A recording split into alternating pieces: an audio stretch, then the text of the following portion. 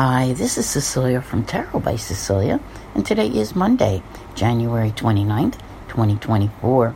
The tarot card for today is the Ace of Swords, and this one is labeled Ace of Air, and it comes to us from the recently released deck, the Astral Mermaid Tarot, by artist Danielle Norman. Most of you know that I do my weeks from Monday to Sunday, and I also do weekly tarot guidances, which are in that timeline.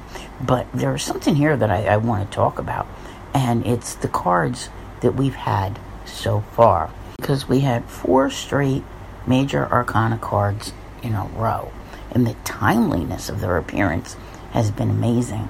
We had the Chariot, the Tower, the Hanged Man or person, and the Fool. And where we are right now as we are finishing out January is in retrograde-free territory. And yesterday's Fool is definitely ready for this adventure and the newness of what it brings. Today really has a rather lovely feel to it. And with this Ace of Swords, it brings all kinds of things, specifically power, right? Especially of the mental type, and how we apply it to make things happen. See, when we get into this retrograde-free zone, we're able to think more clearly.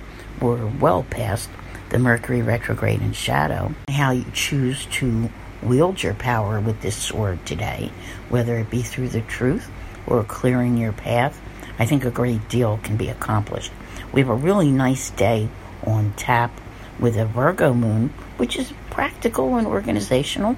And that's a good way to start the week because it helps you get things set up, right?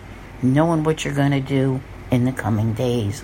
And this moon is going to be trine to Mars, trine to Uranus, trine to Mercury, and it will oppose Neptune, which does throw up a bit of a cautionary flag, but I think that you can find your way through any illusion with what you have going on here today.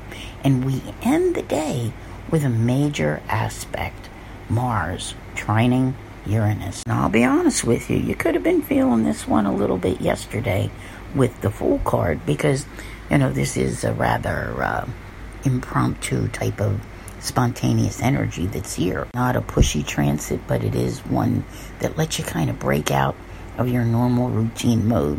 Maybe let your hair down a little bit and do something exciting, a little more inclined to step out of your comfort zone and take a chance on something.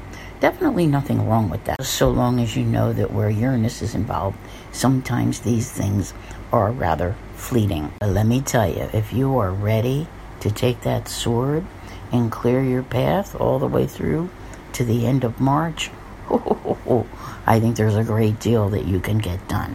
It will be amazing. You can have a listen to my February Love and Finance Tarot Guidance, which is out now for the month of February. You can find it on my website, on my YouTube, and on my Patreon. And that will help you see what this is all about, what is going on here. And I mentioned earlier about the major arcana cards. We have more of them coming. So we took out a power card today. No problem there. We need that to really get us going with this week. I think it's setting things up rather nicely. I want to thank you all very much for being here. I'll see you here again tomorrow. And as always, have a great day.